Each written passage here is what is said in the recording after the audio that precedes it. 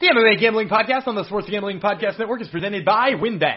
WynnBET is now live in Colorado, Indiana, Michigan, New Jersey, Tennessee, Virginia, and Arizona. From boosted parlays to in-game odds on every major sport, WynnBET has what you need to win. Sign up today and receive a $1,000 risk-free sports bet. Download the WynnBET app now or visit WYNNBet.com and start winning today. We're also brought to you by PropSwap, America's marketplace to buy and sell sports bets. Check out the new PropSwap.com and use promo code SGP on your first deposit to receive up to $500 in bonus cash. And next, we're also brought to you by Prediction Strike. Prediction Strike is the only performance-based sports stock market where you can buy and sell shares of professional athletes. Use promo code SGPNMMA and to receive a free athlete share when you make your first deposit of $20 and more. And before you get to this episode today, make sure to download the SGPN app because it is your home for all of our free picks, news, podcasts. It's right there in the palm of your hand, but only when you download it wherever it is you download apps.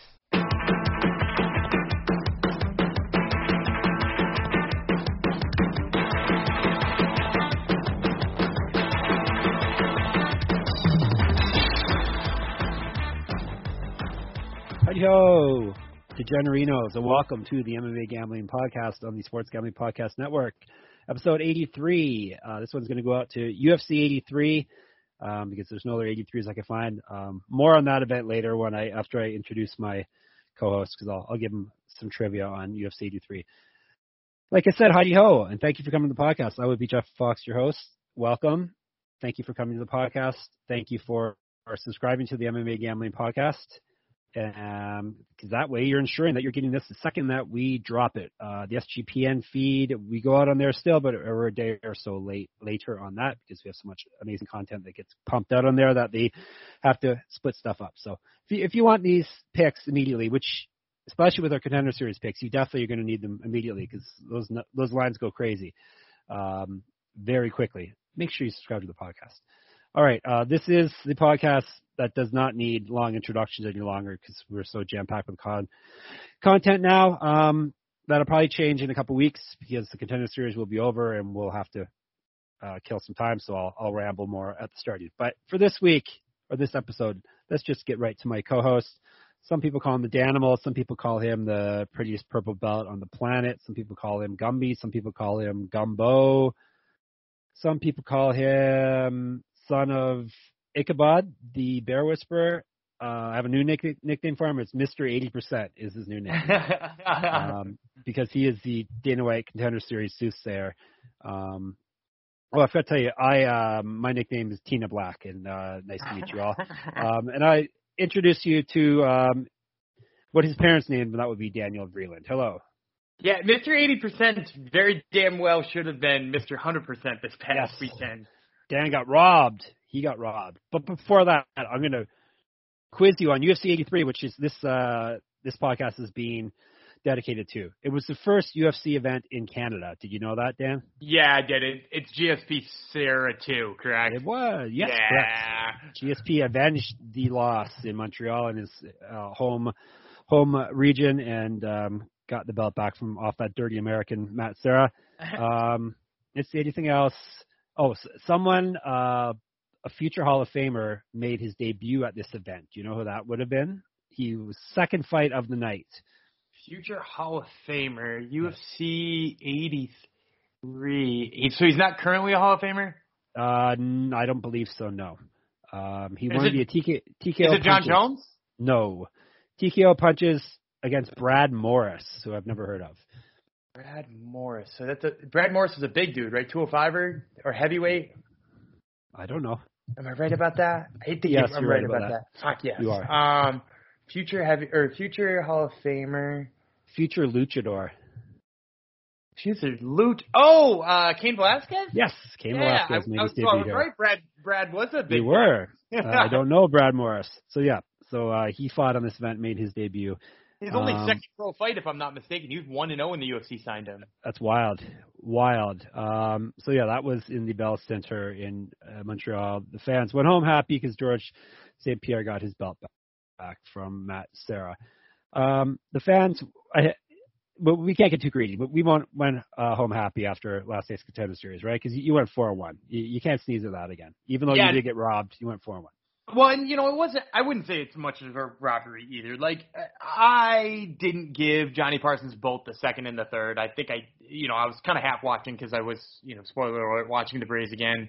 I guess appeared on a podcast because I apparently don't show up to enough podcasts already. So I was like half watching, half not watching, and I did give, I believe, round 2 to Solomon Renfroe. Round 1 was a dominant Solomon Renfroe round, maybe even a 10-8 Solomon Renfroe round. In my opinion, when it went to the judges' scorecards, I was expecting, first of all, that he would win, and second of all, if he didn't, that it was a draw. So for Parsons to win, I was a little bit surprised. But yeah, like we can't be upset, especially if you listened in on Sunday when this first hit the airwaves. The lines were in a place where you could have still made a ton of money. But if you bet right before this event started, you were making mere pocket change. Because I can't remember what we had quoted Kai Bahayo at. I think we had him in the 300. I got it here somewhere. It was Kai like Bahayo was minus 200. Minus 200, and he was a minus 1,000 at time of fight. His number went up by negative 800. So, yeah, like if you got in when we gave you the numbers right away, like you listened to it the minute we sent it to you, there was a lot of money to be won. I mean, Armin Petrosian, who, by the way, we had in one, we had him as a dog. 235. Yeah, we had plus a big one, too. Yeah, and I think he wound up negative 130. He got bet down. I think people finally got the film on Kolev and gave up. Barnes looked as bad as I thought he would as a 39-year-old dude on the Contender Series. Rodriguez won nicely over Tina Black, your namesake. So my namesake, yeah. Yeah, altogether it was a good one, and I don't mind going. You're right. I don't mind going 4 out of 5 on any fight card because MMA is so unpredictable. 4 out of 5, even when you're super sure about a lot of them, is a great night. Plus, Johnny Parsons is a friend of the Top Turtle MMA podcast, right? But we won't talk about the other guy who was on that fight card, who was a friend of the Top Turtle MMA podcast. That friend maybe lasted 101 seconds. Yes. And looked worse than anybody else on the card, including the aforementioned James Barnes, who I did not have particularly nice things to say about. So, a question for you, after watching Kai Bahayo twice, I'm assuming you watched more intensely than I did. Did you like him better at 205? I actually think he looked better there. Yeah, well, obviously the power translated up to 205 because he actually got a finish this time, so that's a positive. I'm fine with him at either way. Whatever he's most comfortable at, obviously. If cutting to middleweights hurting his performance, and by all means, stay at 205 for sure, because he definitely looked explosive last night.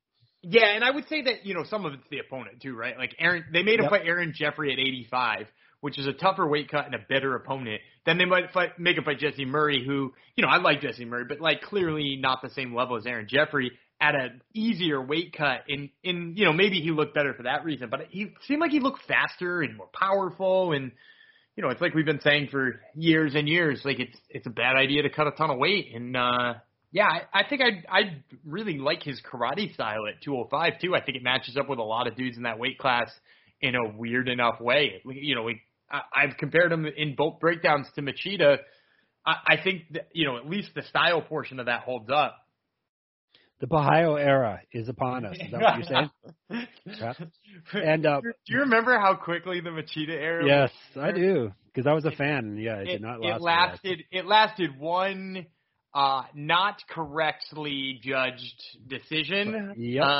And then immediately that course was corrected. That was back in the era where like one light heavyweight title defense was a ton, though.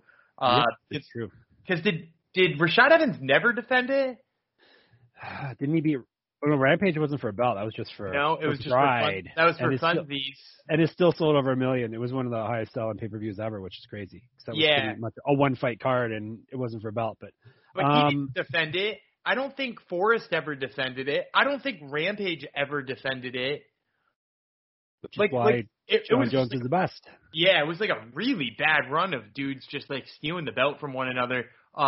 Shogun never defended it. I mean, unless you count the fact that he should have beat Machida the first time. So, yep. Yeah, weird run. It was. And that's our first segue of our first meandering off the path of the day, right? When we were talking about light heavyweights out of the blue. But yeah, more talk on weight cutting not being good for you later on, because there's breaking news coming through. All right, anything else I want to say about last night? Let me see. Do you agree with all the people who got contracts last night? So basically, every winner got it except Falcao. I mean, I agree with Falcao not getting it. He didn't look as dominant as I wanted him to early in that fight, and the finish was nice. I mean, Bohayo I thought should have gotten it the first time. Petrosian, it's weird for me on Petrosian because I think he fought a guy who people were saying was a good grappler, and I don't actually think he was. And I mean, he out kickboxed him, which you knew he was going to do anyway. Yes. So you look great in his kickboxing, but I'm a little bit worried about what holes he has. And 205 has got some dudes who can wrestle a little bit, right? Like, I mean, like if you're thinking, of guys up there, if he gets towards the edge of the top 15, and not saying he's going to do that, but, it's going to take some time before he gets that. But the likes of Jimmy Crute and, well, I guess Misha Serkinov's not up there anymore, but, like the Jimmy Crutes of the world are going to pummel a dude like that. And, yeah, maybe he's a few wins away, but he's probably older than Jimmy Crute.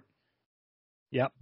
Yeah, he definitely has some holes. I was thinking he may not have gotten a contract, but he's an exciting kickboxer, so they automatically go for it. Yeah. I knew whoever won that main event was going to get a contract. In fact, I said that. Like I was thinking they both might have gotten it as the fight was progressing, because Renfrew looked so good at the start. I guess his activity just died off way too much for that to be a possibility. But I was thinking they may want to pick up them both, because Renfrew is the one that looks like the possible future star. Yeah, and if I'm not mistaken, too, Renfro is a little bit younger, or a lot. 6 years younger, so a lot, actually, yeah. Yeah, so 6 years younger. I think you'll probably see him go to CFFC and, win a couple more fights there, and then just get signed right to the UFC, not even have to worry about Contender Series again. He'll just be, he'll be like one of these late replacements we're about to talk about on UFC Vegas 41. It's just like a natural progression for a dude who's as skilled as he is. Yeah, and Johnny Parsons is a fun weird. Also, it's good that he got signed up. Yeah, you gotta love a dude with a mullet, right?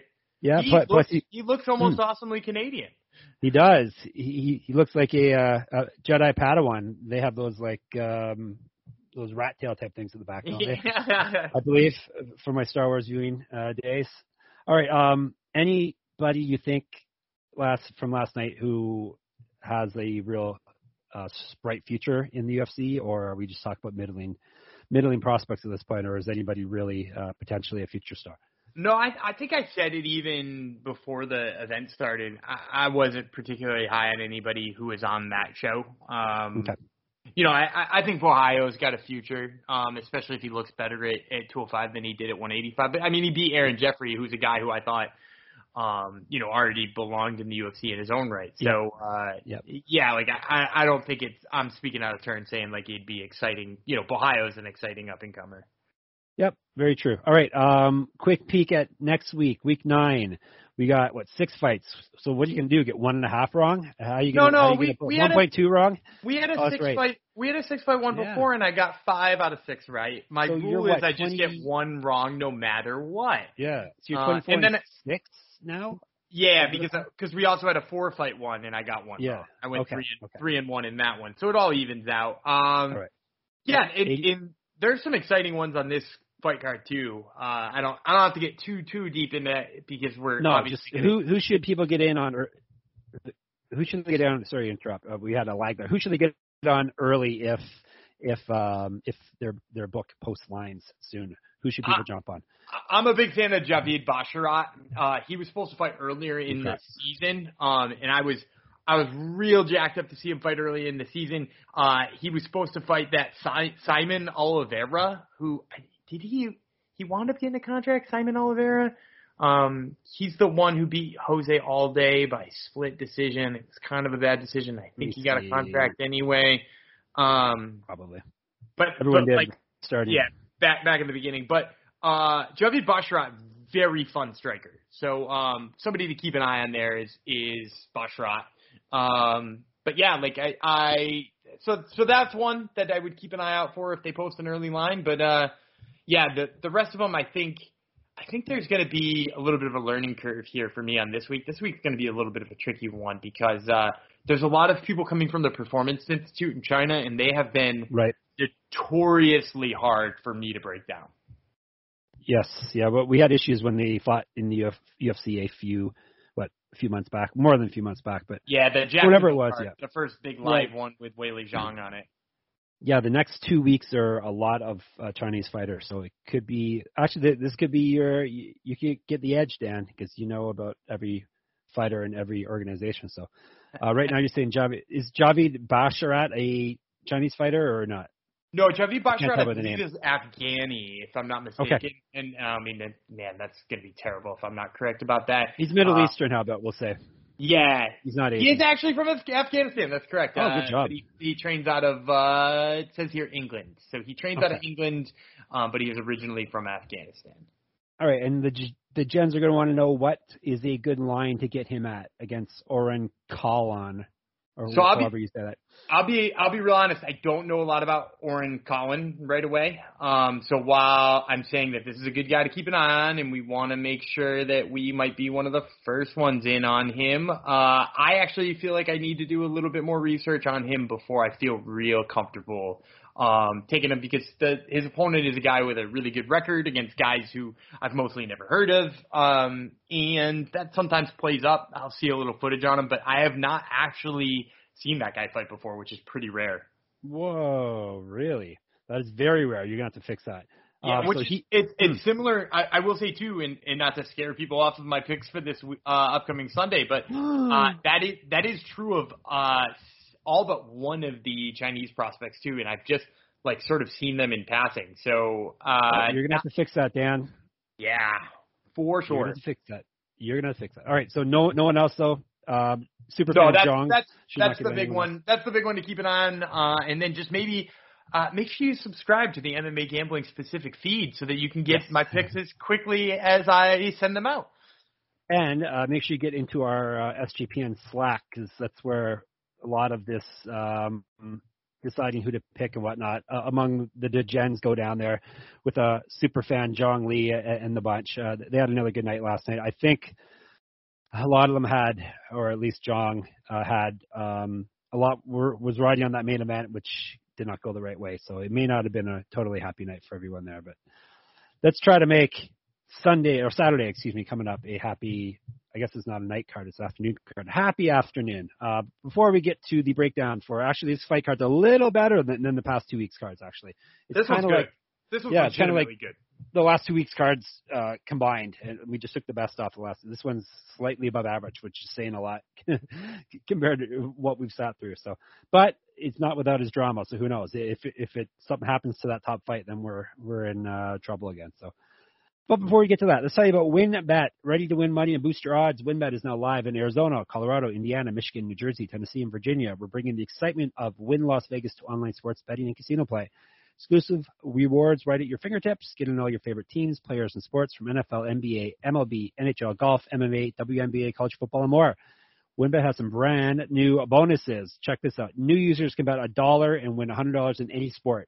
Plus, you can get up to $1,500, that's 1500, as a free bet on WynnBET if you make a first deposit of $20 or more. Whatever your first wager is, WynnBET will match it 200%. So, for example, I'll do the math right here. If you bet 100, you'll get a $200 free bet. That's pretty darn good. Max wager is $750, and they will match it for $1,500. So, all right, Dan, what are you going to use one of these bonuses on? You going to bet on your Braves? What would you use it on? I don't. We generally remember we don't talk about the Braves. Let's it's opening night for basketball at the time of us recording this, which obviously after I say some of the picks I like for basketball tonight, they will no longer be real ones. But I like the Bulls -6. Okay, who are they playing tonight? They're playing the Pistons. And I don't know, so I was a 90s bandwagon fan, which is why I'm an Atlanta Braves fan and a Dallas Cowboys fan. But if you look at the Bulls, in here in 2021, which is no longer their Michael Jordan Bulls, and they've been lowly and pathetic for Really? a good amount of years. They actually put together a pretty freaking good team. Yep. DeMar DeRozan, Nikola Vucevic, Lonzo Ball is now a freaking Bull. It's pretty exciting, and even Alex Caruso looks really good. So Yep. yeah, I'm excited to see. I'm excited to see the Bulls be decent again. No, I like that pick because Detroit's garbage. Plus, their number one draft pick. I saw highlights. He's not going to play tonight, Cade Cunningham. So that's Perfect timing. All right, so go to WinBet, do that. Get great promos, odds, and payouts happening right now at WinBet. For boosted parlays to live in-game odds in every major sport, we have what you need to win. Ready to play? Sign up today to receive a special offer, risk-free $1,000 sports bet. Bet big, win bigger with WinBet. Download the WinBet app now or visit wynnbet.com. Let's tell you about one more awesome place that we're sponsored by PropSwap. We are brought to you by PropSwap, America's marketplace to buy and sell sports bets. The MLB playoffs are in full swing, and PropSwap is your home for the best World Series futures, but we're not going to talk about that because it's bad luck, apparently. All season long, prop swappers have been finding the best odds in the country because you're buying directly from other bettors like yourself. Use promo code SGP on your first deposit, and PropSwap will double it up to $500. Double the cash means double the odds. If you love sports betting, you need to be using PropSwap. Every ticket purchased on PropSwap can be resold at any time, so your bet doesn't need to win in order to make money. It just needs to improve. Thousands of bettors across the country are shopping for tickets on PropSwap every day. Get started today by going to PropSwap.com or download the PropSwap app. PropSwap is where America buys and sells sports bets. All right, let's get on to the event. We've got UFC Fight Night, Costa versus Vettori. We'll probably call it UFC Vegas 41, or 41, excuse me. 51 will be coming soon enough, though. So we got, as of now, we may as well get right to the controversy before we actually break down fights. Right now, we got Paulo Costa versus Marvin Vettori in a middleweight fight. That's headlining the main card out of the UFC Apex, 4 o'clock Eastern.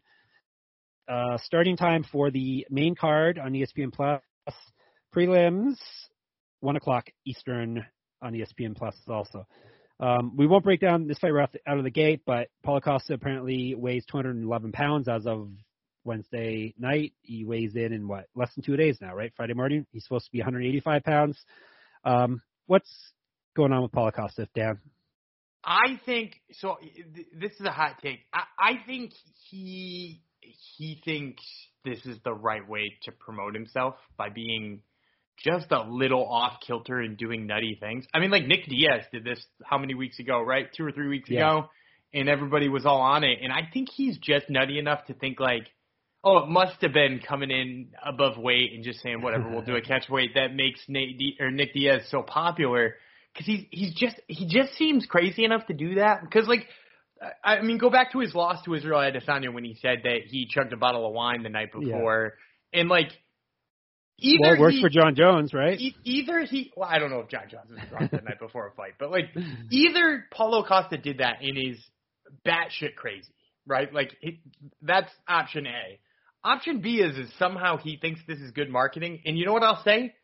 Me and you were talking about it, like we're talking about both of those controversies. So he may not be the most wrong person, however. I would say this is not a good move if your real goal is a second shot at Israel Adesanya.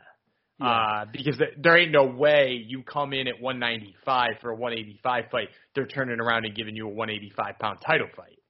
Yeah, especially the way he's been acting too, and like, he hasn't been making himself look so hot. So his Twitter is wild, man. His Twitter is so fun. It's not like he's endeared himself to the UFC brass, and they feel like this is a guy we want to get behind and give him another shot, and the fans are going to get behind because it's probably the opposite case. So as of now, Vettori, Angry Marvin says he will take the fight at any weight, but like I would be like, no, it's okay. We'll fight at middleweight or no weight, thank you, and call his bluff and make him at least work hard to cut for the next couple of days. And then when it gets to actually weigh-in time, then you can, if you're still willing to fight him, then you can worry about it then. But we'll break down that fight when we get to it. That's we just thought instead of burying the lead, we would get that off our chests right at the top. And hey, it could change by the time we finish recording here too, so who knows. All right, so UFC Vegas 41. We just had a fight added. I assume it's going to be the curtain jerker. We'll at least break it down first as it is. And it is a bantamweight fight, men's bantamweight. Imagine that, a bantamweight fight. Jonathan Martinez was versus TBD, was his opponent for quite a long time. TBD, first Alan Patrick pulled out just fairly recently, a few days ago. And so then he was going to fight TBD. No, he was supposed to fight. Alan Patrick was supposed to fight Mason Jones. Right. I'm sorry. Yeah, I'm sorry. Yeah, you're thinking of Aaron Phillips was supposed to fight Jonathan Martinez. And by the way, Jonathan Martinez is a fill-in for Chris Motino, who was supposed to fight Aaron Phillips. Yes. It's true. So Martinez was set up to fight TBD, which I thought was going to be a good fight. I heard a lot of good things about TBD, but now TBD is pulled out also, and he's been replaced by a newcomer, right? And the newcomer's name is Zayad Lavishvili, correct? Lavishvili, yes. Lavishvili. And the first name is Z-V-A-I-D, because name me one other word that starts with a Z and a V, Dan. Are you good at Scrabble? Yeah, I am good at Scrabble, but that is not a thing I know off the top of my head. Yeah. No. All right. Valichvili is a great Georgian name. It is, yes, and he's from Atlanta, Georgia, correct? Yeah. He's a Braves fan. So, do you know much about him before I start? I know he's been about LFA. I know about him. Yeah, I've seen him fight half a dozen times already. Wow. And he was supposed to make his debut against Jack Shore too. And so he was supposed to fight all the way back in September. So I think I watched even more of him back then.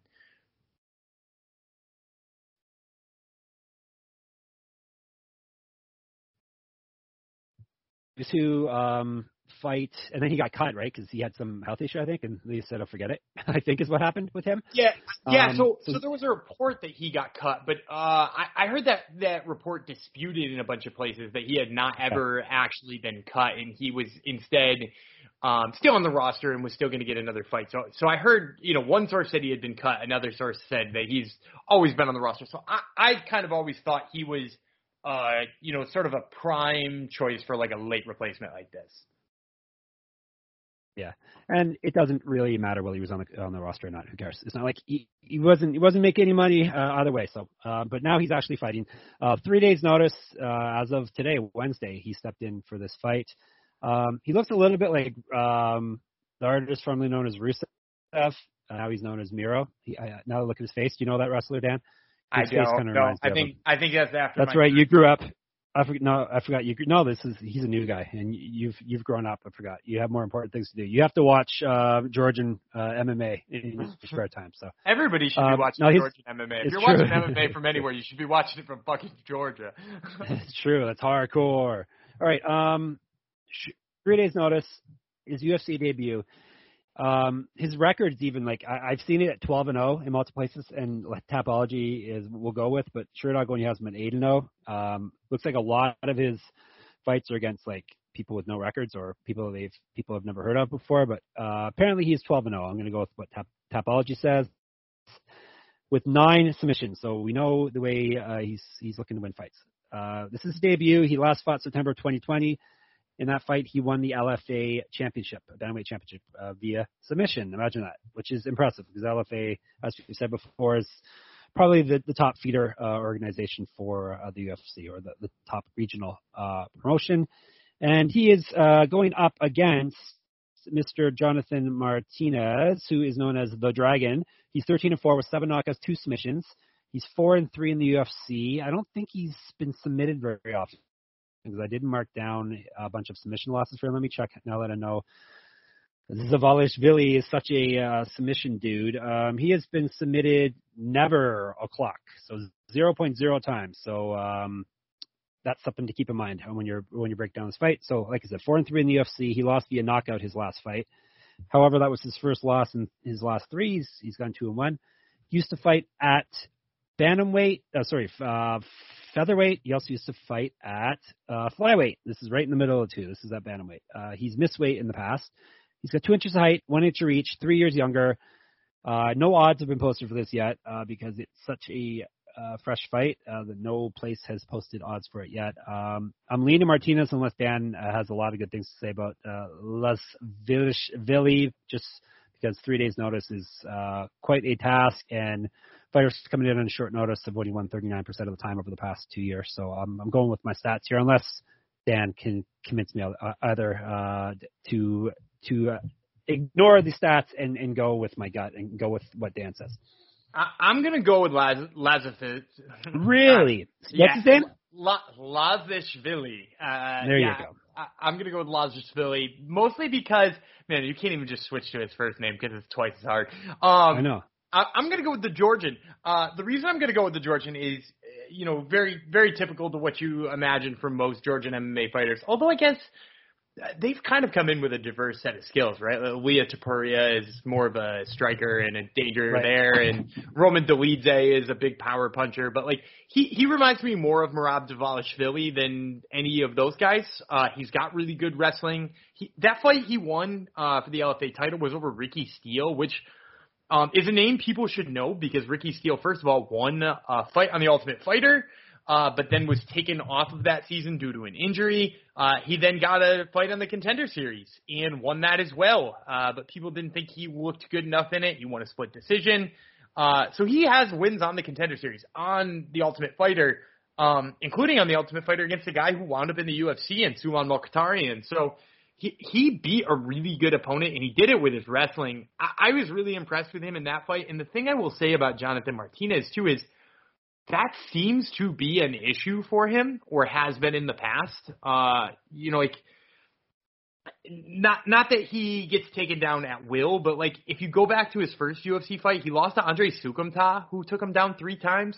And, that dude's a kickboxer, right? And he's no longer in the UFC. You go back to Frankie Saenz. He did beat Frankie Saenz with a knee, but he did also get taken down by Frankie Saenz, who is a decent wrestler too.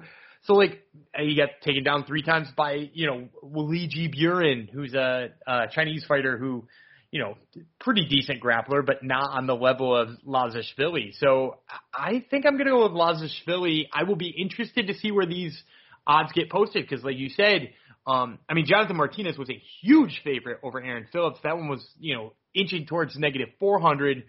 So I'll be interested to see where it gets posted, but especially if I see a plus number against Lazishvili, I'm going to go with him. All right, I'm going to tell you on this because everything you said sounds good, and it's true. Martinez does not have the best wrestling. Where do you? Oh, I got a line, Dan. I was going to ask you, where do you think the line's going to come? And I got a line. What do you think the line is? I'm going to say that Martinez comes in as a slight favorite, but smaller than the favorite he was going to be against Aaron Phillips, who I don't think is particularly good. I'll say Jonathan Martinez negative 170.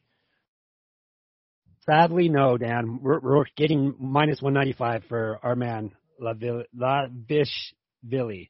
Oh, so Martinez I actually just picked a huge favorite. Oh, look at that. You did. Yeah, way to go, Dan. I thought we were getting underdog money, but no. Yeah, I was hoping we were getting underdog money because I think it would have been a steal. Because I think the books got this one right. Well, that's good, though. Usually the books are correct. So, 67% the favorites are winning, so we will take the favorite here. All right, moving on. We got a Canadian alert. How long she'll be in the UFC after this, though, I'm not sure. Women's strawweight, Livia Renata Souza versus the Iraqi-Canadian Randa Marcos. We got the Brazilian Gangster versus Quiet Storm. All right. Let's go Quiet Storm. Listen to this record of hers. 10-11-1 with 4 submissions. Her UFC record even better. 6-10-1 in the UFC. 0-4 over her last 4. 1-5 over her last 6. She was in the Ultimate Fighter where she went 2-1. She has missed weight in the past. She's an inch taller than Souza, more active striker, so meaning that she lands more strikes on average per fight than Souza does. She's at plus 105. The Brazilian Gangster, 14-3, 2 knockouts, 8 submissions, 3-2 in the UFC. She lost via TKO last fight. She's gone loss-win-loss over her last 3, so she's due for a win. She was in Invicta, the top women's promotion, other than the UFC, where she went 4-1 and was the champion. She also has multiple regional championships in her native Brazil before going to the big time. 6 years younger, grappling stats in her favor, which is a big thing because Marcos relies on wrestling mostly. Minus 139, I will be taking chalk here, and I will be going against my fellow Canadian. Yeah, give me Souza. This one's not even worth talking about very long. She needs a clear wrestling advantage in a fight to win, she doesn't have it. Not have it. Nope. She does not have it. So there it is. There's your breakdown. This is a long fight card, and laboring the point on would be Souza stuffing. She could have stuffed 12 straight takedowns and then just blister Randa Marcos' face, win a very ugly one-sided decision. Yeah, Randa Marcos is one of those faces that get damaged very easily too, so it could get ugly, unfortunately. Yeah, and that's a good line, minus 139.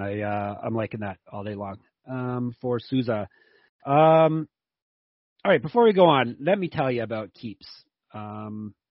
Is your child comparing you to who do you compare me to again? Shamil Abdurakhimov. Shamil Abdurakhimov.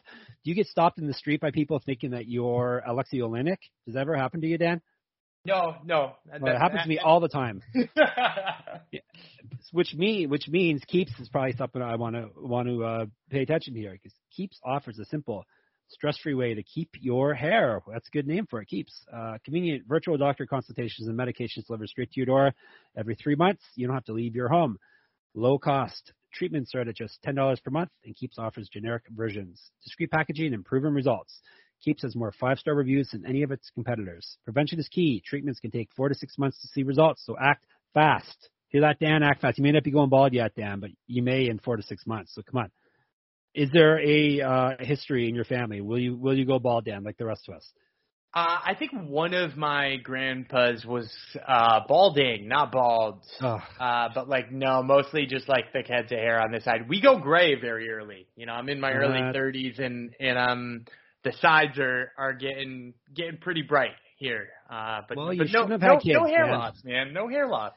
Good. You shouldn't have had kids if you didn't want gray hair, though. Come on. That's everybody knows that. All right. So that's Dan's another thing he's lucky at. He does not lose his hair. But if you're not as lucky as Dan, Keeps.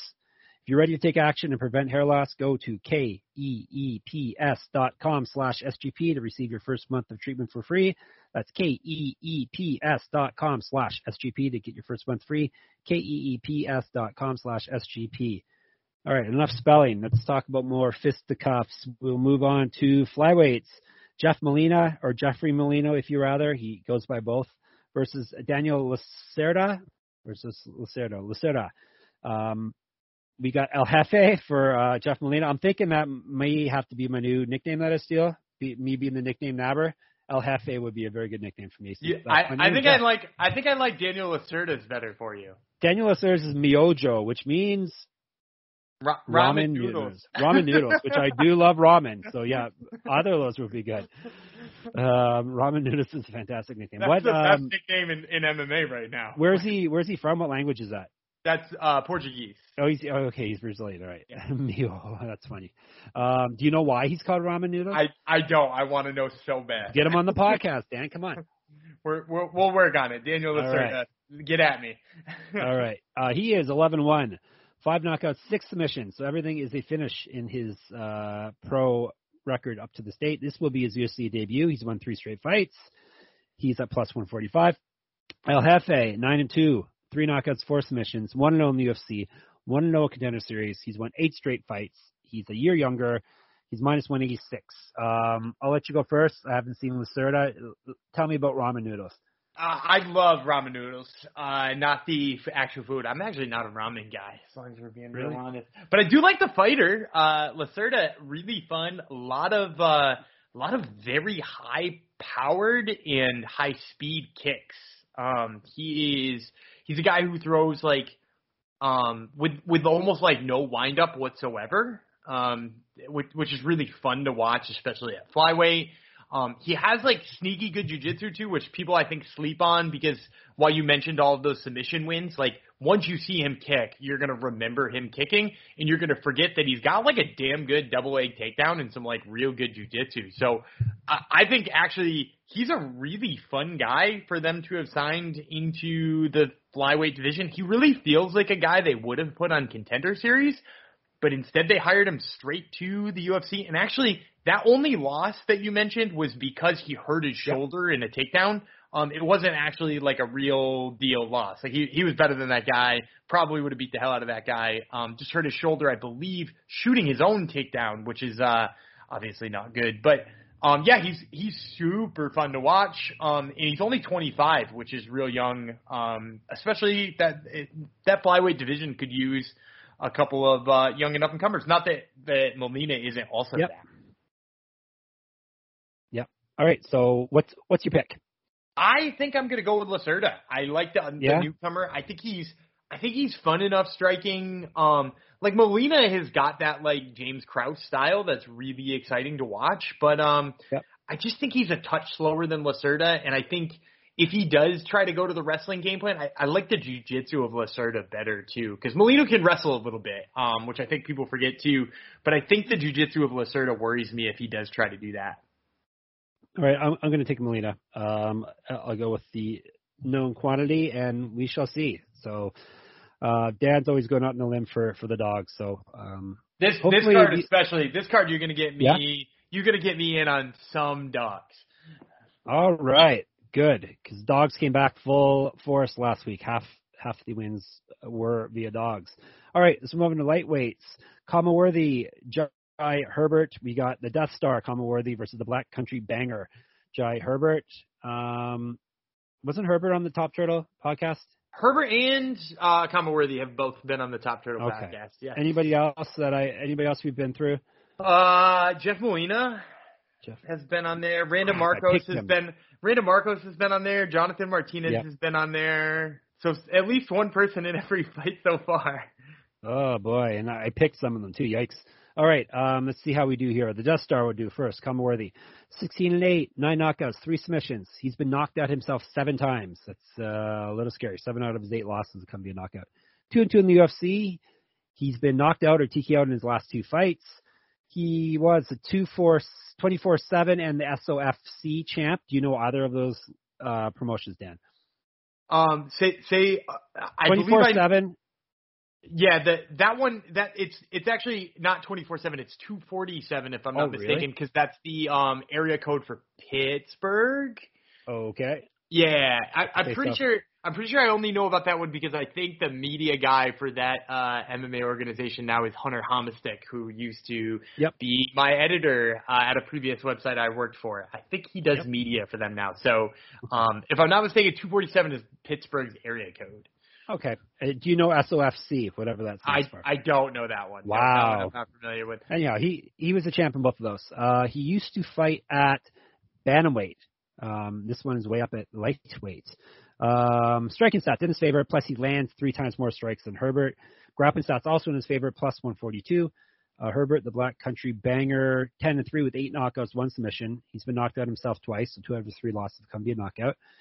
He's 0-2 in the UFC, got finished in both fights, TKO and a submission, I believe.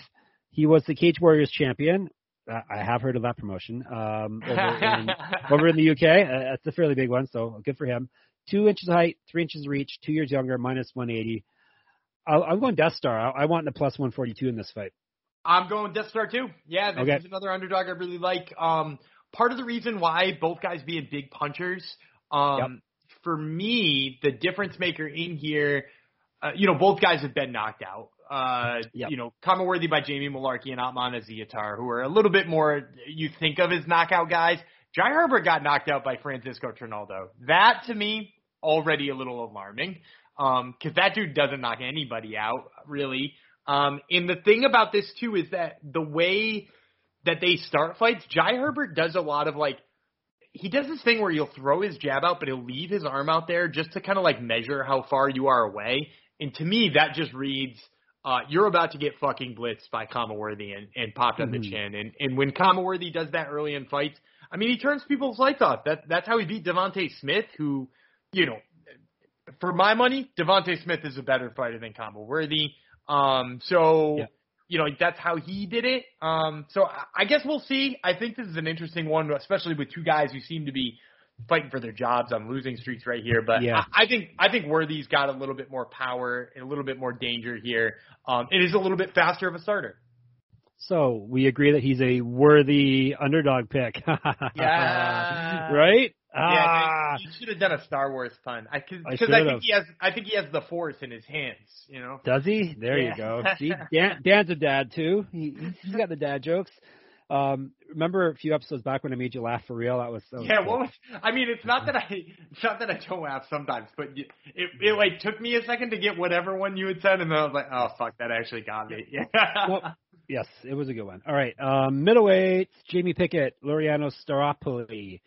Staropoli is an El Matador. I think that translates to the Matador, possibly. It doesn't. It doesn't. Wow. He's also known as Pepe. He should just put those together. Pepe El Matador could be a nickname. I think I just like Pepe. Yeah, that's good. And the Pickett's the Night Wolf, which I don't really like. It's kind of creepy. Yeah, and it's kind of seems like you're trying too hard, doesn't it? Yeah, it's like a serial killer would have a name like that, right? Yeah. The Night Wolf. Yeah. All right, Pickett, 11-6 with 8 knockouts, 1 submission. He's 0-2 in the UFC. This is the guy who Dan besmirched the other episode, who took 3 kicks at the can on Dana White Contender Series before he actually got hired. He was 1-2 on the Contender Series. He's an inch shorter than Staropoli. He's got 9 inches of reach, which not tipping my hand here, but that makes me a little nervous. Grappling stats in his favor, plus 195. Pepe the Matador is 9-4 with 5 knockouts, 2 submissions. 2-3 in the UFC. He's lost 3 straight fights. That also gives me pause after winning his first 2. He used to fight at welterweight. What did I say this one's out? Middleweight? Yeah, middleweight. He's missed weight in the past, which probably explains why he's at middleweight now. 5 years younger than Pickett. Striking and active striking in his favor, minus 250. I'm leaning for the chalk here. Make me feel good about it, Dan. Yeah, I think you do lean to the chalk here. There's a lot of issues with Jamie Pickett for me. The biggest one is if you look at when he did finally get that contract in the Contender Series against Jonathan Patti, the combinations that he throws are basically like his hands retract only to his shoulders and only to throw another punch. They never go back to his chin to protect his face. And Staropoli throws mean counters. Like he hits people with mean counters. And the other thing is he won't just back up if Pickett throws one of those blitzes. He's going to hold his ground and just smoke him. So not only am I picking Staropoli, I actually think this one ends pretty damn quick. Ooh, are we saying a prop bet perhaps? A knockout is what you're saying, Dan? You will have to stay tuned to the end of the show, and then I will tell you all of the prop bets. So I'll have to stick around. Damn it. All right. I guess I'll have to stick around now. Let's move on. Women's strawweight. Tabitha Ricci versus Maria de Oliveira Nita. But I think she just goes by Oliveira as her last name. She is the Spider Girl, and Ricci is the baby shark. I just read an article about Ricci today on MMA-manifesto.com. So may have swayed my pick. No, actually, I already have my pick decided. But regardless, we got baby shark versus Spider Girl. Let's go Spider Girl Oliveira first. This will be her UFC debut. She's 12-4 with 7 knockouts, 1 submission. She's been submitted twice, so half of her losses come via submission. 0-1 in the Contender Series, 1-1 in Ryzen over in Japan. 4 inches of height, 8 inches of reach, 1 year younger, plus 185. The Baby Shark is 5-1 with 1 knockout, 2 submissions. I think I sang Baby Shark last time. I don't feel like it this time. So. Appreciate it. Yep. She's 0-1 in the UFC. She got TKO'd. So that was by some no-name named Manon Fiorot, and I think it was on short notice too, correct? And up a weight class. Yeah. And up a weight class, yes. She used to fight up a weight class. This is at strawweight. That was at flyweight. She's minus 240. Ricci's the obvious pick here, right? Despite the big size gap we got. You know, I actually, this is one of the ones I flip-flopped back and forth multiple times over the course of this week.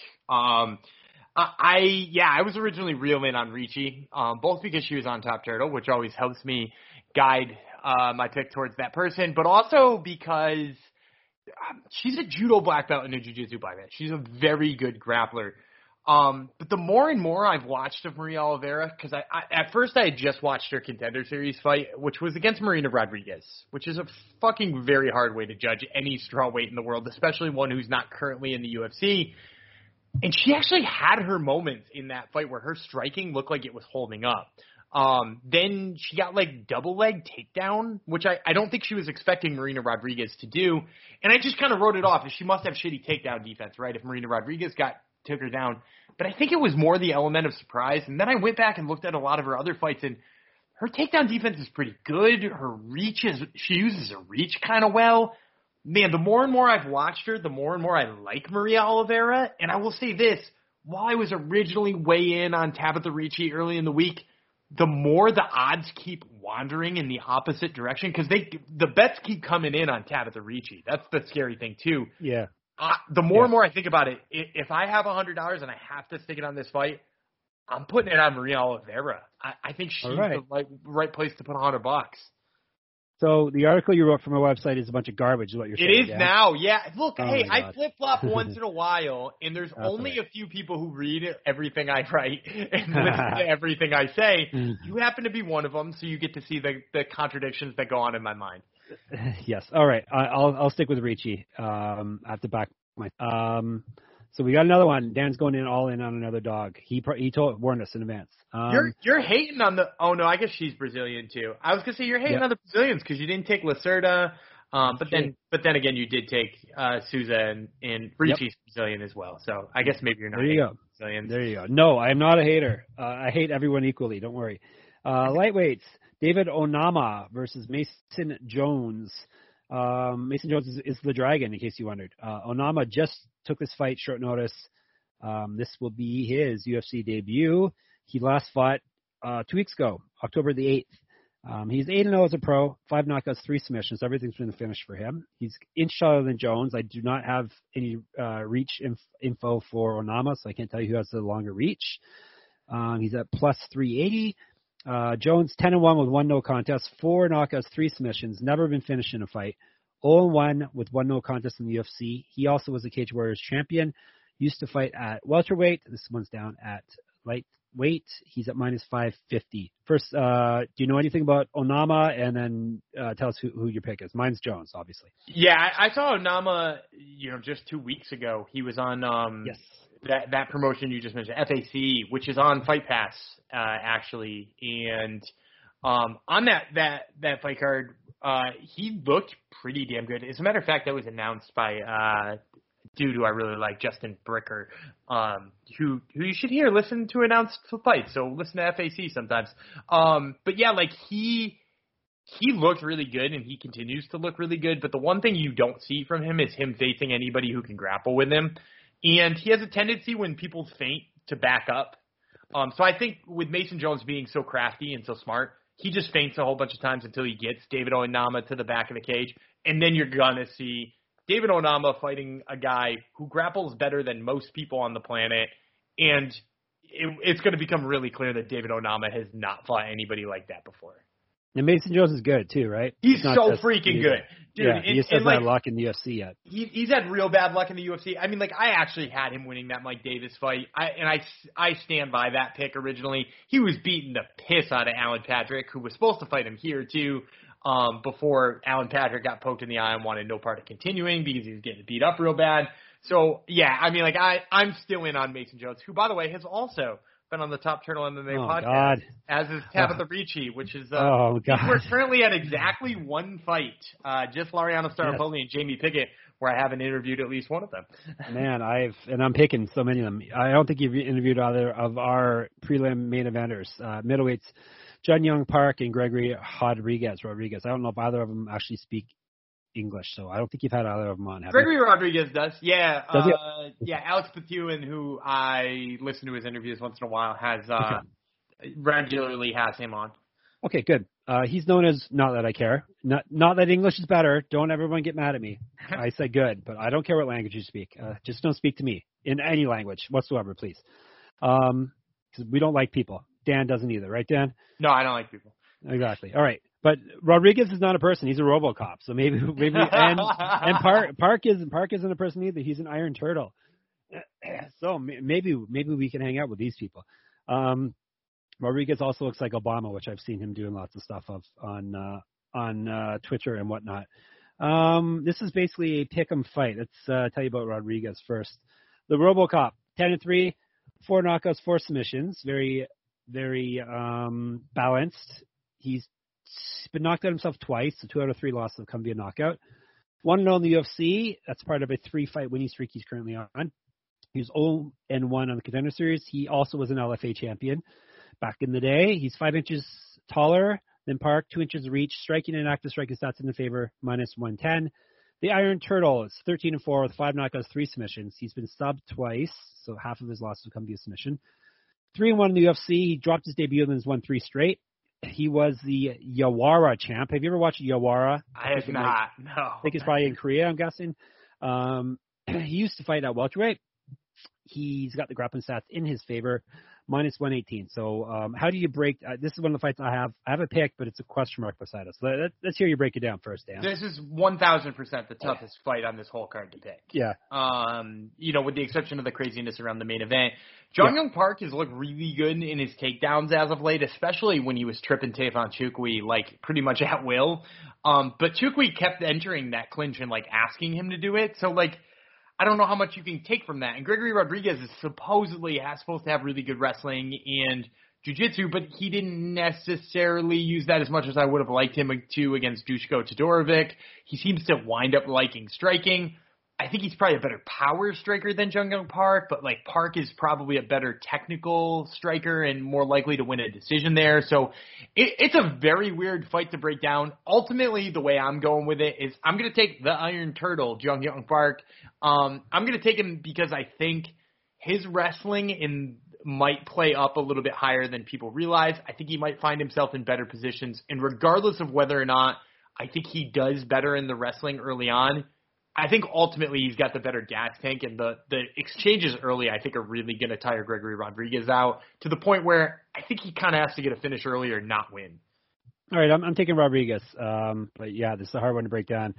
He's got better striker, better size, and he's got the sub skills if he does find himself on his back. So let's do it. Like I said, it's pretty much a toss-up pick and fight. And I think you might have said the title of the podcast in that breakdown, Trippin Tafon Nchukwi. I like how that sounds.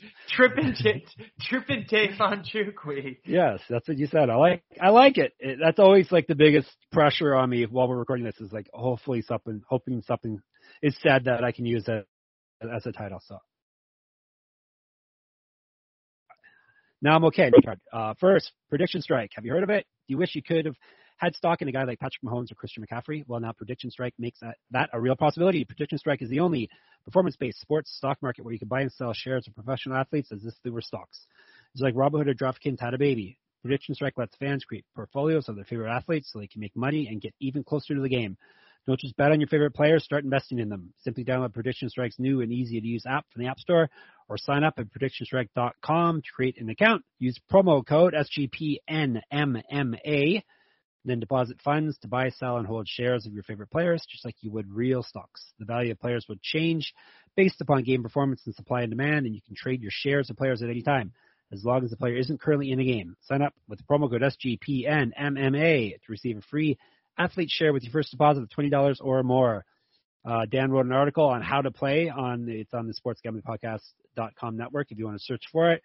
Also, if you're in our Slack, go into our general channel on Slack today, and everyone is talking about Prediction Strike right now because everybody is playing it and trying to figure out the best way to make money on it. So check that out. Also, if you're downloading apps and you haven't already, download the SGPN app. We are now live in the App Store and Google Play. We give you easy access to all our picks and podcasts. And if you could give us an amazing app review, that would help out also. All right, let's go to the main card. Ad-free, as we like to do it around here. All right, light heavyweights. Okay, I got to remember how to say this, Dad. Nagumaranu, right. Versus Ike Villanueva. I know how to say that one. Hurricane Ike versus Nick. You can call Nikolai Nick. I'll just call him Nick. That's a great nickname. It's kind of a pun. Also, nickname. Hurricane Ike. 18-12 with 15 knockouts. He's been knocked out himself 6 times, and he's been subbed 5 times. So he's only once gone to the decision and lost. He's 1-3 in the UFC. He lost via KO his last fight. Used to be a heavyweight. He also used to be a middleweight. He was the Fury FC champ. I'm sure you've watched Fury FC, right? Yeah, a bunch of times. They've gotten really good lately. There you go.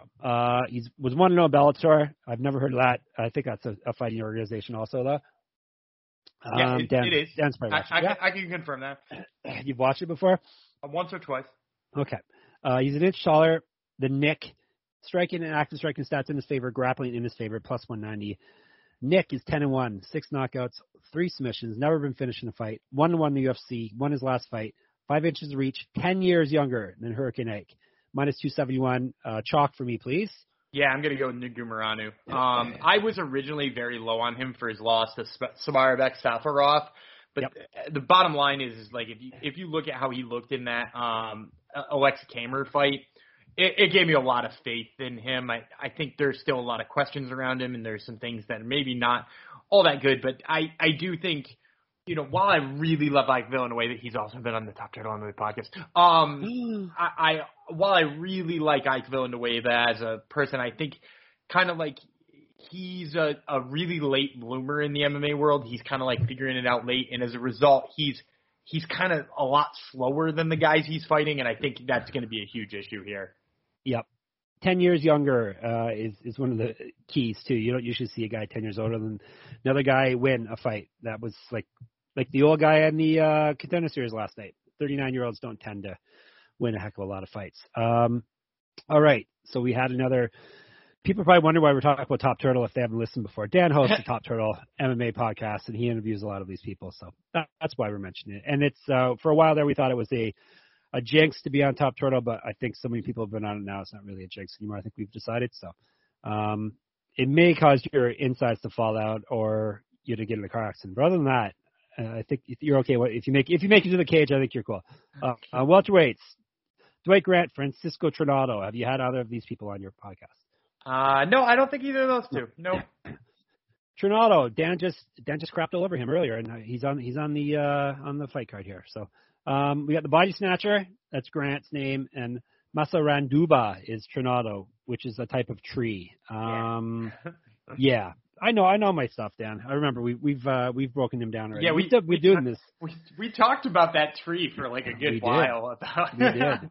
We've done so many episodes now. Like a lot of these people are coming through the second or third time already that we're breaking them down. And now you're a nickname expert. Exactly. I'm a nickname nabber also. All right, the Body Snatcher we'll do first. He's 11-3, 7 knockouts, 3-2 in the UFC. He's gone win over his last 3 fights. He's 1-0 in the Contender Series, 1-0 in Bellator, 4 inches of height, 6 inches of reach, 6 years younger. Striking and active striking stats in his favor, plus 100. The Tree Man, Masaraduba, is 26-8, 9 knockouts, 5 submissions. He's been subbed 3 times, 16-7 in the UFC, 3-1 over his last 4 fights. He lost his last fight. He was on a 3-fight win streak. He used to be at lightweight, but then he was having trouble making weight. And so now he's up at welterweight. He was the Jungle Fight champ, which I'm sure Dan's watched plenty of. He was 1-1 in the Ultimate Fighter. He also was a pro kickboxer. He's at minus 130. I'll go with the even money. I'll take the plus money on the younger, bigger, better striker in Grant. Yeah, I'm going to go with Dwight Grant, too. I'm not super confident in it, but here's why I'm not super confident and why I'm going to, shy away from actually betting this fight is that you can't predict what Francisco Trinaldo is going to show up. That dude is such an anomaly. Sometimes he's active, sometimes he's not active. He's never had power punching, and then suddenly he knocked Jai Herbert, absolutely stiff. So, I hate thinking about Francisco Trinaldo fights. And Dwight Grant's not, an easy pick either. He's been kind of back and forth. Although, granted, his most recent loss is to Daniel Rodriguez, so certainly no shame in that. And I'm not really sure he won that fight with Alan Jouban either, but, those are at least good guys to be having a tough time with. So, yeah, I do like Dwight Grant here. I think he probably touches him up on the feet from distance, and we just see, especially if we see a complacent Francisco Trinaldo. All righty, moving on. Featherweights, Alex Caceres, Sung Woo Choi in a featherweight fight, as I said. So we got Bruce Leroy, Alex Caceres versus Sting is Choi's nickname. We haven't been really voting on nicknames this episode, but obviously Bruce Leroy is going to win this one. One of the greatest nicknames ever. Yes. He's been in the UFC for a very long time. I was breaking down going through all his old fights to figure out his pay for the MMA-manifesto.com website. He's fought so many guys I never heard of or I don't remember at this point. It's crazy. I'm sure you remember them all, but there's a lot of guys. Throw me one name. All right. Let's go. I'm going to find one with no Wikipedia. I'll see if I can tell you something about him. All right. He's been in the UFC since 2011. When he was on The Ultimate Fighter with Savak Makashvelin and Michael Johnson and Kyle Watson. Yep. There you go. See, it's maybe hard to stump down. Okay, the first name that I didn't recognize was from 2012. Motonobu Tezuka. Motonobu Tezuka was he was that Japanese fighter who had like pretty good wrestling, and it turned out that he couldn't do anything if he couldn't get you to the ground. He was like completely incompetent. Amazing. But like he had like I want to say he had like and correct me if I'm wrong because you'll be able to like click things. I think he had like 20 wins when he came to the UFC from all kinds of weird Japanese regional fights. Probably like Shudo Brazil or Shudo Japan a whole bunch of times, but he was actually pretty terrible. No, I can't click because he does not have a Wikipedia page. Maceo Fullen. I remember the name, but I don't. Maceo Fullen was on. He was on I believe the first Latin American Ultimate Fighter, and he comes back to it. And he just fought on some regional fight card like the other day that I was gonna watch and then I didn't watch, and he was the co-main event. God, what was that card? I'm gonna look that up. But anyway, back to Bruce Leroy. We're off on a tangent. All right. Let's go back to Bruce Lee. So Dan obviously knows all these people. Let's break down Leroy first. He's 18-12 with 1 no contest. He's got 3 knockouts, 6 submissions, so half of his wins have come via finish. He's been subbed 7 times in his career. Shouldn't be an issue here because Choi hasn't won via submission ever. He's won 4 straight fights, 5-1 over his last 6. He was 2-1 in the Ultimate Fighter because it all comes back to the Ultimate Fighter. Used to fight at bantamweight. Usually he fights at featherweight though, so this is normal class. Striking and active striking stats in his favor, plus 240.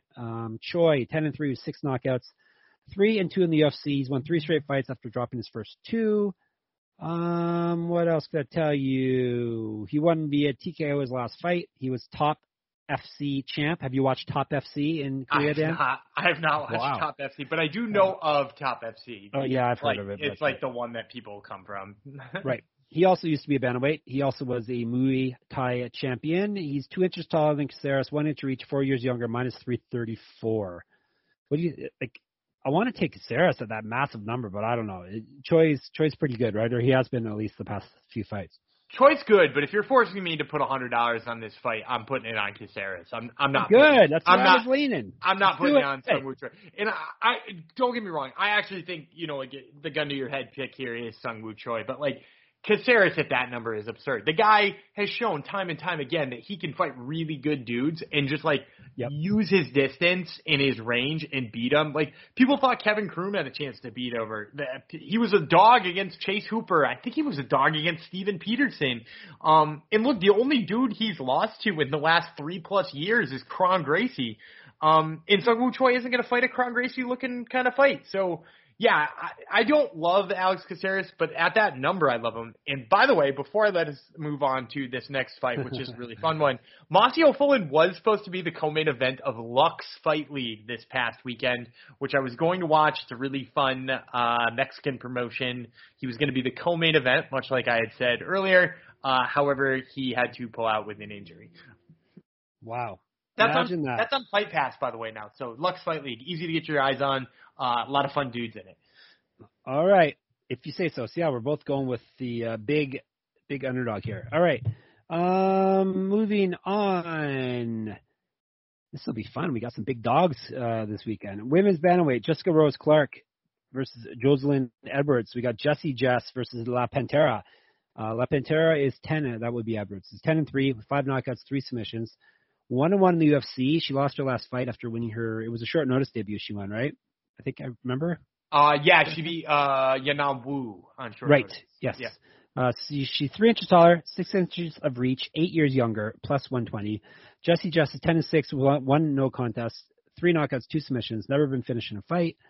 3-2 in the UFC. She's only won 1 of her last 2, and that was her last fight. She won via TKO. That was way back September 2020 because she tore her ACL during that fight, and she's been out ever since. 0-2 in Invicta. Used to fight at flyweight. What did I say? This is strawweight? Yeah, this is strawweight. Bantamweight, I'm sorry. Can't be strawweight. Yes. Jesus. Man, no. If Jessica just made strawweight, I'd be very surprised. No, this is at bantamweight. She's up a class. She's missed weight in the past, which is why this is at bantamweight, I'm sure. She was a champ of a couple regional Australian promotions. Before the UFC, she's a more active striker. Grappling stats are in favor of minus 150. I got a question mark beside my pick this one too, Dan. So let's hear what you have to say. I'm gonna go in this one. I'm gonna go with Jessie Jess. Yeah, that's what I was leaning towards. Yeah. I will say this. I do like La Pantera. I've Yep. been really impressed with her. I loved her short notice win, and I actually picked her to win her second fight after that, in which she looked not good against Carol Rosa. And that's part of, Carol Rosa's so good. So it's hard to write her off on that. But Yanan Wu is not particularly good, and Jocelyn Edwards shot a ton of takedowns and didn't get any of them. She wound up piling it on with the strikes, but I think ultimately Jessie Rose Clark is going to out physical her, and I think she's actually probably a better striker too. So yeah, I like Jessica Rose Clark in this one.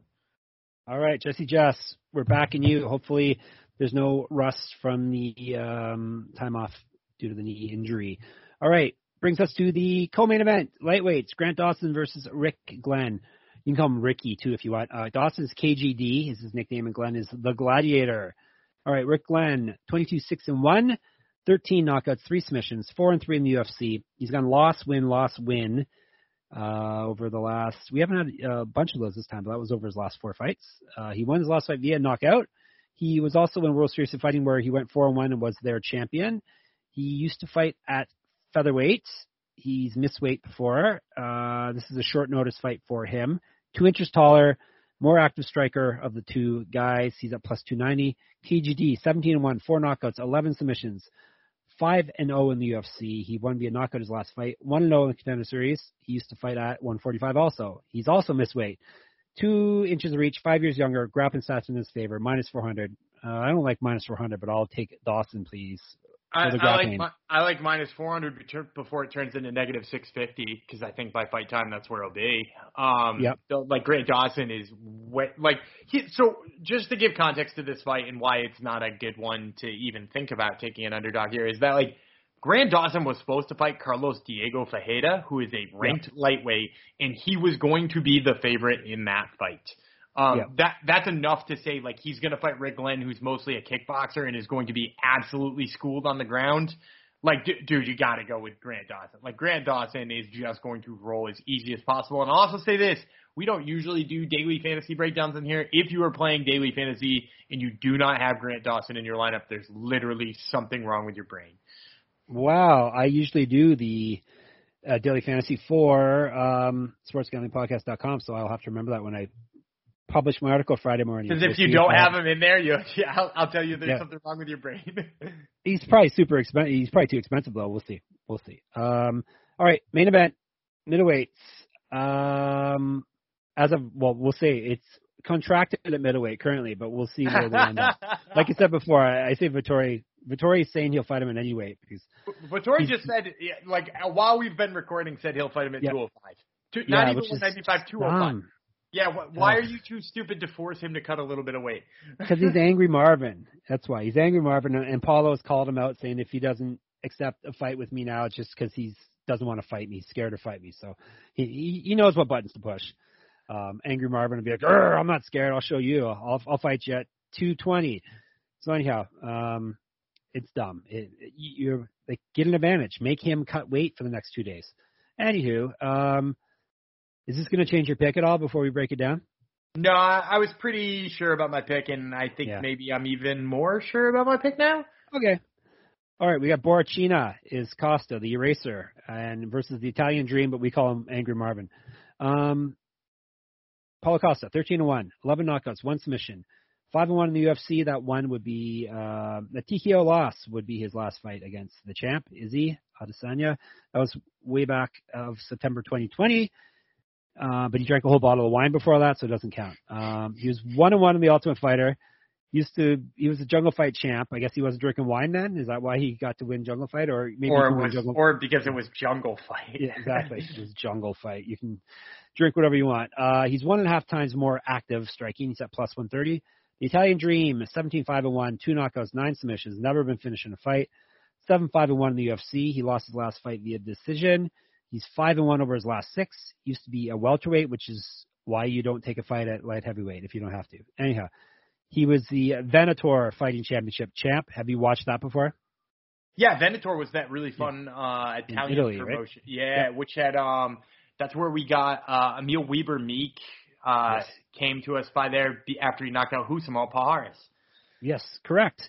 All right. 2 inches of reach, 2 years younger, grappling stats in the favor, minus 162.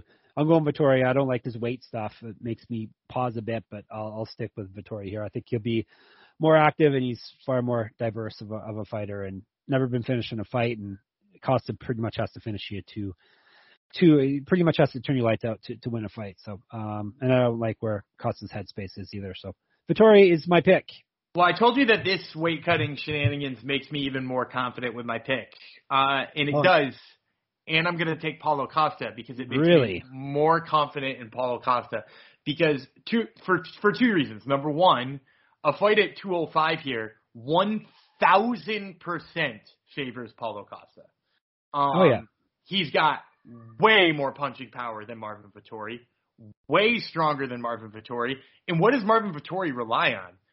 Takedowns, right? Like, and you're right. Is he more diverse? He 100% is more diverse because he can take down and he can strike. But what happened when he tried to strike with Kevin Holland? It was not a good time for him. Kevin Holland pieced him up a little bit. Not in like a serious way because he wasn't on the feet for more than 3 seconds. But like when he was on the feet, he pieced him up. And I think if Vettori tries to get in the face of Costa here, Costa is going to smoke him, especially if you're telling me Costa's now not going to have to cut weight and Costa's going to have the extra punching power. You're right. Vettori is not often finished, but there's a first time for everything. There's a first time for everything. And let me tell you something. Paulo Costa hits like a truck. And not for anything, like real quick, look back to his takedown defense. I think people sleep on his takedown defense too. He stuffed Yoel Romero, notable wrestler, 3 out of 4 times. So, I'm going to go with Paulo Costa. I'm going to take another dog here. And I think a Paulo Costa finish prop sounds like the best way to kick off props. Yeah, no, it's a tough one. The weight. You were going Costa, even when I was always going Costa, even before all of this. Like I think his takedown defense holds up, and I was really worried about what I saw from Marvin Vettori in his striking with Kevin Holland. Like, not that Kevin Holland's not a good striker, but like all he had to worry about was the striking, and it still didn't go well for him. I'm going to go with the anger. Going to win the fight for Marvin Vettori. So, but yeah, I'm not. This is by no means going to be my lock pick of the week. That's for sure. All right, Superfan Jong's got a question. He's wondering on an all Korean parlay. Are you down with an all Korean parlay on this fight card? So that would be Singwoo Choi and Jun Young Park. I think Sungwoo Choi is so. If you are looking for the people who are parlay busters, Sungwoo Choi has got that written all over him. He's a big fat number who isn't going to help your parlay out very much at all. And we just both picked Alex Caceres. Not even necessarily because we don't think Sungwoo Choi is a better fighter or even has the higher probability to win.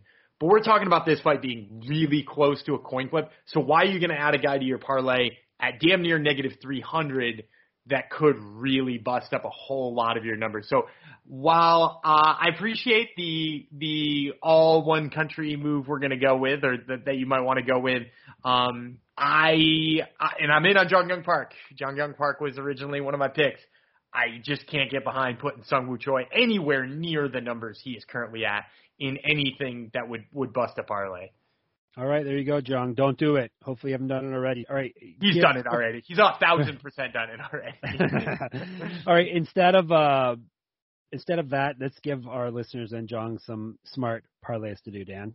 Well, or props if you want to. Yeah, so we'll hit the props real quick first because, I said I do like Paulo Costa by finish because I think if he wins that fight, he's probably not going to win a decision. You can get that at like plus 275 right now in a couple of books.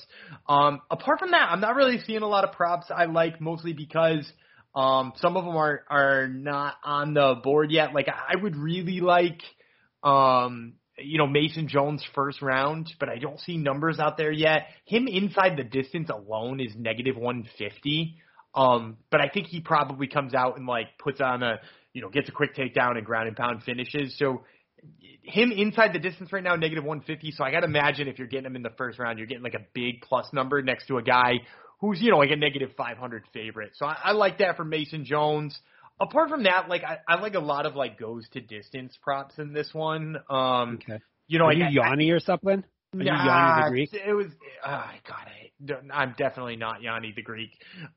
You've He maybe loves never said eh? anything more offensive to me in my whole time here. No, I'll take. Here's another one I like. I like Laureano Staropoli to win by TKO. Staropoli by TKO is 425. Like, if you're looking for a fun DGen play, Staropoli, a negative 230 favorite up against the guy who gets knocked out and he's got a good counter. So, grab Staropoli, negative 425. And then, of course, you want my patented weekly, 10-1 odds kind of move. Yes. Which I think in this one is going to be a lot easier because there's a lot of really good dogs on here. So the first one I'm going to start the parlay off on is Lavia Souza. Like, she should be the first person you click for every single parlay that you're going to put together because her at like that negative 125 mark is just silly. So I'm going to put her with, I like Daniel Lacerda. I mentioned before I like Daniel Lacerda. And at a plus number, that's going to look even better. And then, we can throw Staropoli in there, negative 230. And I like the newcomer who we just talked about. We thought he was going to come into a plus number, Lazashvili. But we'll throw him in there as well. And who else do I got to add in order to make this work? Oh, Grant Dawson will do it. So, Souza, Lacerda, Staropoli, Lazashvili, and Dawson gives you exactly 10-1. It actually is plus 1,003 according to my parlay calculator today. So that'll be my 5 for you guys who are looking for the big 10-1. And they always are. All right. Is it me for locks this week, or is it you? Who's first? Do you remember? I don't remember, but you go ahead because I got a bunch that I All right. Good. I'm taking Souza minus 139. Livia Renata Souza, please and thank you. Yeah, I think that's probably the best one on there, and I'll take Staropoli. Yeah. Like, Staropoli is a big number, but there's a reason he's in my parlay is because he's going to win that fight. Parlay to play is what we should say, Dan. you love working the top turtle references in there. I do. I don't think there's enough crossover to make those references really hit home. No. Although maybe this is a good advertisement. Everybody should go listen to the Top Turtle MMA podcast. You should. Who's on this week, Dan? This week I'm talking to Dwight Grant about his late replacement and trying to win his 6th in a row. And then Tabitha Ricci talks a little bit about how she got into MMA in the first place. And I picked both those people. Great. I am in trouble. You also can listen to his Prelim Primer podcast. Prelim Primer podcast. Have you recorded that one yet? Was that today also? I have. That came in a little bit earlier.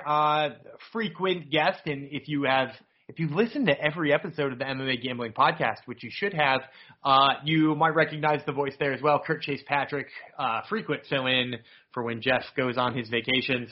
KCP. Is there to break down the prelims for you and hear a lot of you can hear if he agrees with me on some things. Good. That's good to hear. All right. So make sure you listen to those. Make sure you read our stuff on the sportsgamblingpodcast.com. I'll have a write-up on this event. We'll drop on Thursday, and then Friday I'll have the DraftKings DFS picks for this week, and I better have Grant Dawson or Dan's going to belittle me. That's correct, yes. Correct, belittle. And follow us on Twitter so you can watch the belittling. That's a fun word to say. Belittling happen live. That could be an episode title too. The belittling. That's basically what most episodes are after one guy beats the other. All right, we're at Twitter. Jeff Fox writer. He's Gumby Vreeland. SportsGamblingPodcast.com, Twitch of that. MMA-manifesto.com if you want our MMA content and get in on the pick'em contests that are on there. And subscribe to our feed. We've already said that MMA Gambling Podcast feed, and get in our Slack channel. We'll surely be betting or talking about our bets come Saturday when the fights kick off. So maybe we haven't talked any Bellator. Bellator has Fedor's fighting this week, and we haven't said one word about Bellator. We didn't even talk about last weekend's event. So take that, Bellator. Remember Fedor? That used to be like such an exciting thing when he was fighting. That was now he's fighting Tim Johnson. Yep. Now he's going to get beat by Tim Johnson in Russia. So, whose turn is it to take us home? It's yours. I called you Tina Black. Oh yes, Sunday. I am. Yes, I am Tina Black. He is the Danimal, Daniel Vreeland, and we will be back on Sunday. Goodbye.